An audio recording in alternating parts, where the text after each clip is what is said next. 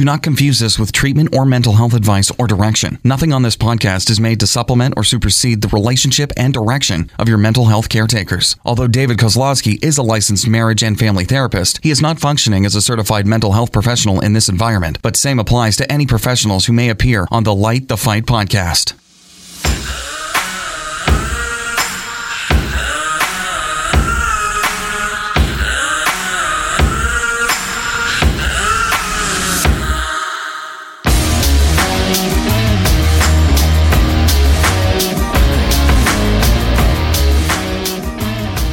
Hey everybody, welcome to another episode of Light the Fight. This is David. I am riding solo this week.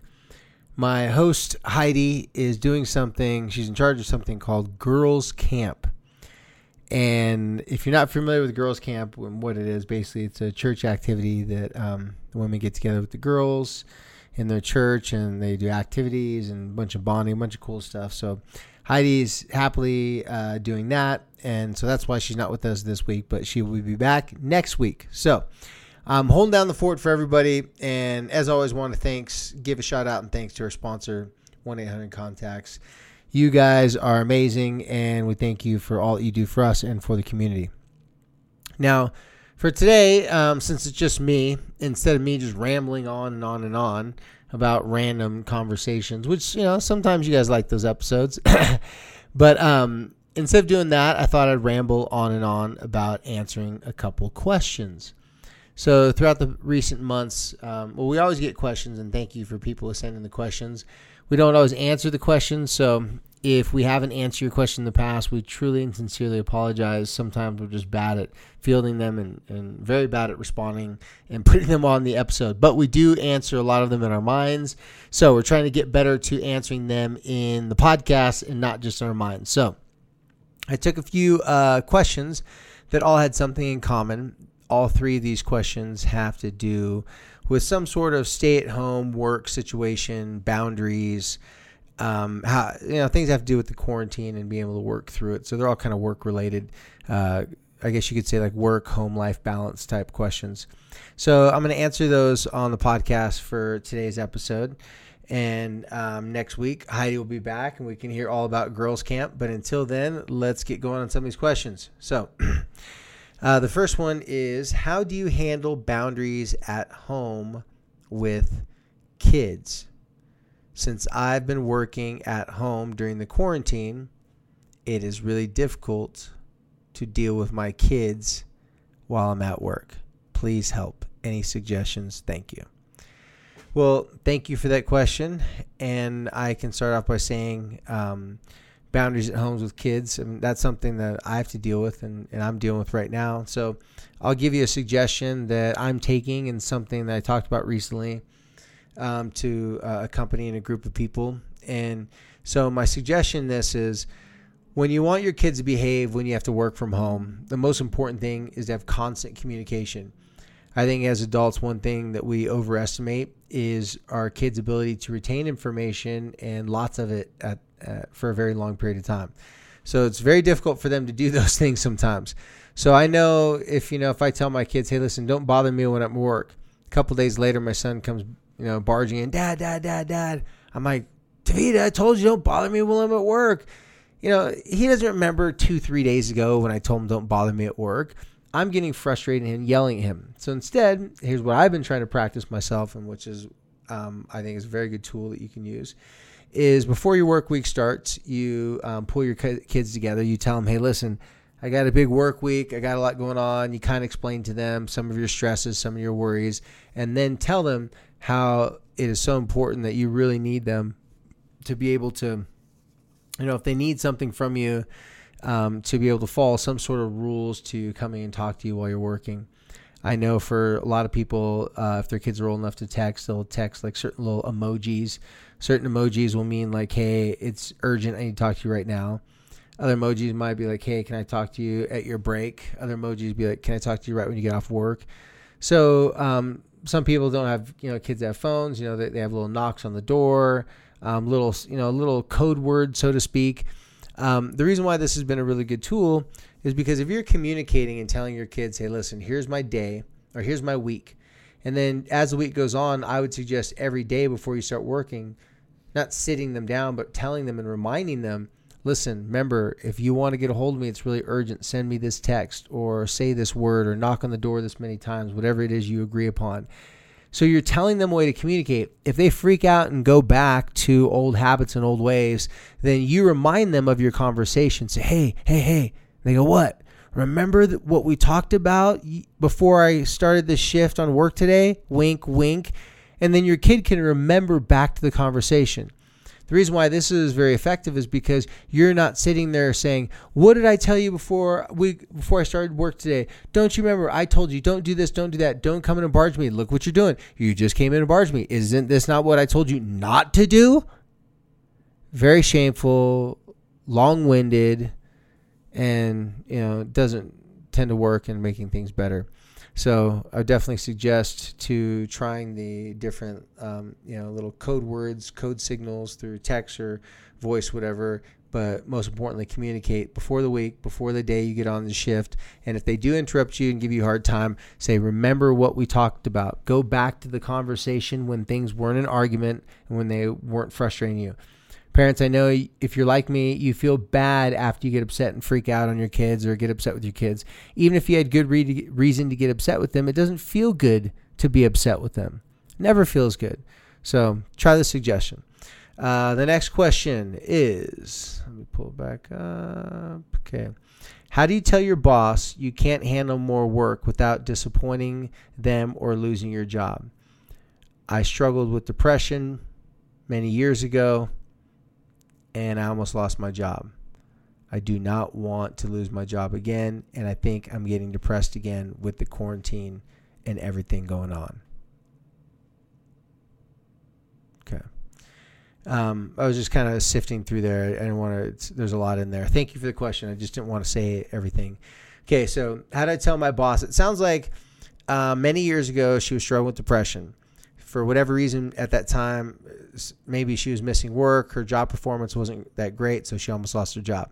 Now she said she's starting to struggle with depression again, and of course is fearful of losing her job, because why wouldn't she be fearful of losing her job? She doesn't feel like, she's at her best. She doesn't feel like, I'm assuming if she's depressed, she may not, have a high self-worth at that particular moment. So she's down and out. She's going through a hard time. And who knows, maybe this woman's going through a lot of difficult, hard times that can't even be mentioned in this. I would say the best way to go to your boss and address this with them is to start off with some very important statements. On this podcast, if you ever listen to me speak, I'm very big on statements. And instead of going to your boss and saying, hey, listen, I don't want to lose my job. And I don't want you to fire me, but I'm starting to feel down and depressed again. I don't know if that'd be the best way to approach this. I think a better way to approach this, especially because she says she can't handle more work and she wants to tell her boss. So she's got a very specific reason to talk to her boss. So the best way to approach this would be to use a very couple specific statements, or hopefully this will give you ideas for statements that you can use and come up with on your own. But you go to your boss, you say, you know what, I want to thank you very much. If this boss was around at the time where you were, going through depression and through a hard time, then you can mention that you want to thank them for helping you during that time. If they haven't been around, you can just let them know. You can say, hey, listen, I just want to thank you that, you're one of the few people at this organization that since I've been here has really made me feel good about being here. As you've been understanding. You've been, just a great support. Now, here's the thing is, I don't know if that's actually true about this person, but you could find some truth in that. You could possibly find like, hey, maybe they are a good person, and maybe they do some things. But what you're doing is you're giving this person some compliment and some praise, because you're going to want this person to be able to hear you and take you seriously, and you're going to want them to show up. So after you tell them, thank you for, what you've done. I don't know if you knew this, but about 10 years ago, or however long it was, I went through some difficult personal times and was struggling with depression. It was people like you that make me feel comfortable that even if I'm going through something horrible like depression, I could come and talk about it. And, kind of brings me to something I want to talk to you about in the first place. I want to let you know that even though I am so committed to this company, and even though that I'd do anything for this company, I have a weakness, and I'm flawed, and I'm struggling right now. And not just one weakness, but many weaknesses maybe. I'm just not in a good place right now. And so as much as it pains me, I wanted to let you know that, I'm not as bad as I was, 10 years ago as depression stuff, but I'm starting to feel some of those things coming on with the quarantine and stuff. So if there's any way for a short period of time, could you possibly, have other people take on some of this extra workload that you've been giving me? Now, I'm thankful that you give me the extra workload. I take that as a compliment that you trust me enough to give me the extra work. And so I don't want to, to make you think that I'm not appreciative of that. I want to be able, as soon as I'm feeling better, I want to go back and take on extra projects and take on extra assignments because I love the job and this means a lot to me. Now, granted, I don't know if these are the exact truthful words for your situation, this question, but everyone out there listening, and to the person who gave this question, I'm just trying to give you, just like colors to paint with, and different ways to express, how you could talk to, your boss in the situation. And then after it's all said and done, you could let them know that, again, thank them for being a person that you could open up to and talk to, and for not judging you, and for, just really hearing you out and really listening to you. If you approach someone giving them compliments for things that you would want them to do, or how you want them to handle a situation before they've actually handled it, or before they've actually done said thing, if you give them the compliment as if they've already done it, it helps steer and guide and direct them to that, because everyone's driven by compliments. Everyone's driven by compliments, but we're all to some degree driven by the reward system that comes from compliments. When we get a compliment, it makes us feel good because people notice us. They see something about us. If we're noticed, if people see us, then we're less likely to be abandoned and left alone. All right? Back in the day when our ancestors had to really fight for their survival, if people liked you, they're less likely to leave you out in the cold. They're going to help you out, give you some shelter, give you some food, give you some water, what have you. So anyways, that's how I think you should, approach the situation, by talking to a boss like that. So now let's get to the third and final question. Third and final question is, how do you get your social interaction now that you're not at work? Okay, how do you get your social interaction now that you are not at work? Okay.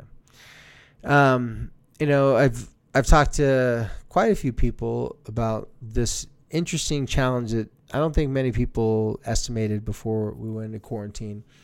But when a lot of people went online for their jobs, they found out that little banter back and forth at the bathroom, or, at the cafeteria, or, at the water cooler, or, whatever have you, the vending machine, that little banter back and forth, the interaction. What's up, Bob? What's up, Stacy? What's up, Cam? What's up, this? Whatever. Those little, hey, how you doing? Check in. How's the kids? What's going on? Those little interactions back and forth is what you would have if you lived in a village together. In a village, everybody would have been in very close proximity. It's not safe for everybody to be spread out in a long area. You're going to be pretty close together. And you're going to walk past each other. Hey, how's it going? Hey, what's up? I know my ancestors on, my mother's side, Polynesian, they're Samoan. They live very much that way to this day, where they live in a village. Everybody knows everybody. And, you have this interaction back and forth that makes you feel that you're close to people, they're close to you. And something about feeling close to people makes you feel safer. Makes you feel you can kind of let down your hair. And, you feel like there's some strength there with that, strength in numbers, as they say. And so I know I did, many of us underestimated how much of a hole that would leave in us when we're not able to do work and interact socially. For those of you who don't have this happening, trust me, I know for myself, I know for everyone I've talked to, obviously there might be some people out there that haven't experienced this, but we're all kind of experiencing to one degree or another that not having interaction with other human beings makes us feel lethargic, melancholy, it kind of feels like it just takes the freaking wind out of your sails, man. I don't know. It's weird. And then, when companies try to suggest social things, and sometimes that doesn't go well, especially if it's after hours. People don't want to take their own private time to get together after hours. Or, sometimes people just, they'll try to do a Zoom social thing, and people just mute their cameras, mute their phone, or mute their microphones, mute their cameras. So, it's quite a challenge to get people to, interact. And I know for everyone that I talk to, they feel that hole, that loss, and it's difficult to get that social interaction, because I guess what I'm saying is most of us are realizing that our work social interaction was far more of our social interaction that we ever realized.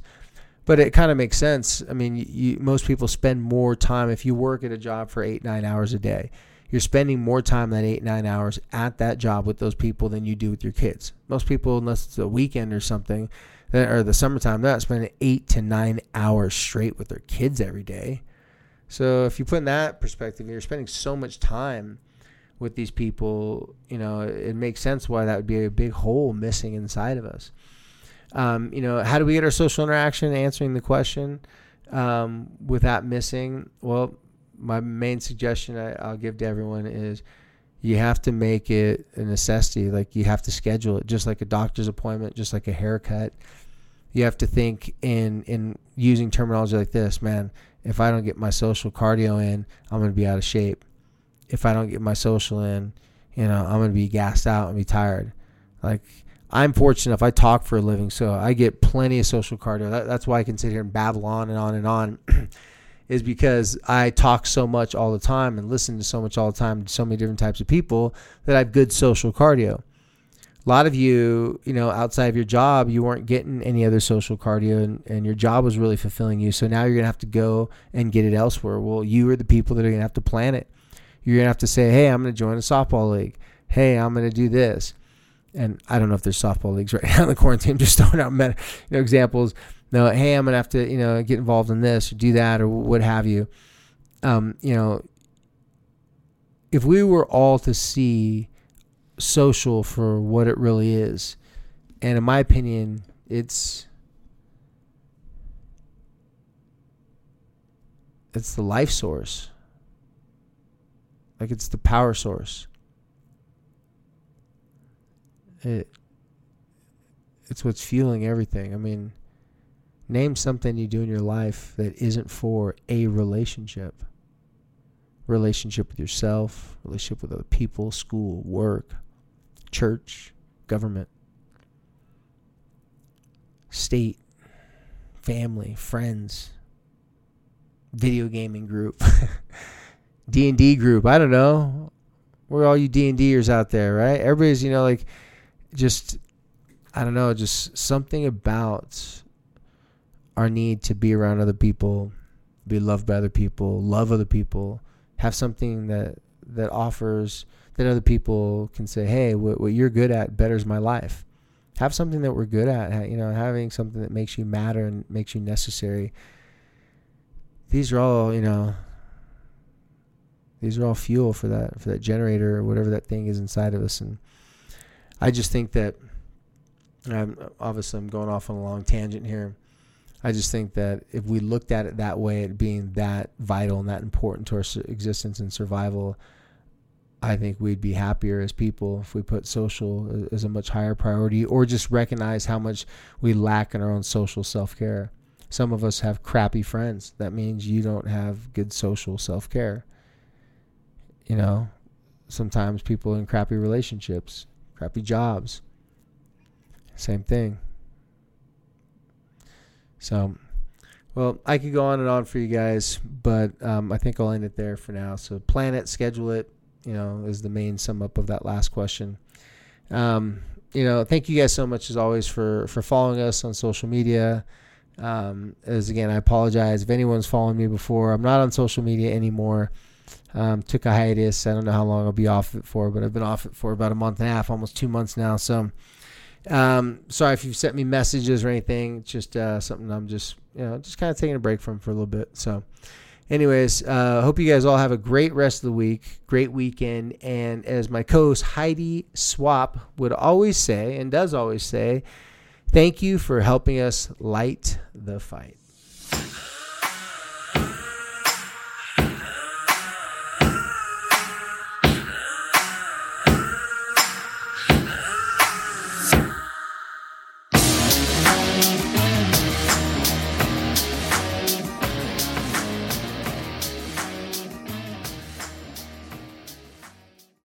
When you need mealtime inspiration, it's worth shopping Kroger, where you'll find over 30,000 mouth-watering choices that excite your inner foodie. And no matter what tasty choice you make, you'll enjoy our everyday low prices, plus extra ways to save, like digital coupons worth over $600 each week. You can also save up to $1 off per gallon at the pump with fuel points. More savings and more inspiring flavors make shopping Kroger worth it every time. Kroger, fresh for everyone. Fuel restrictions apply.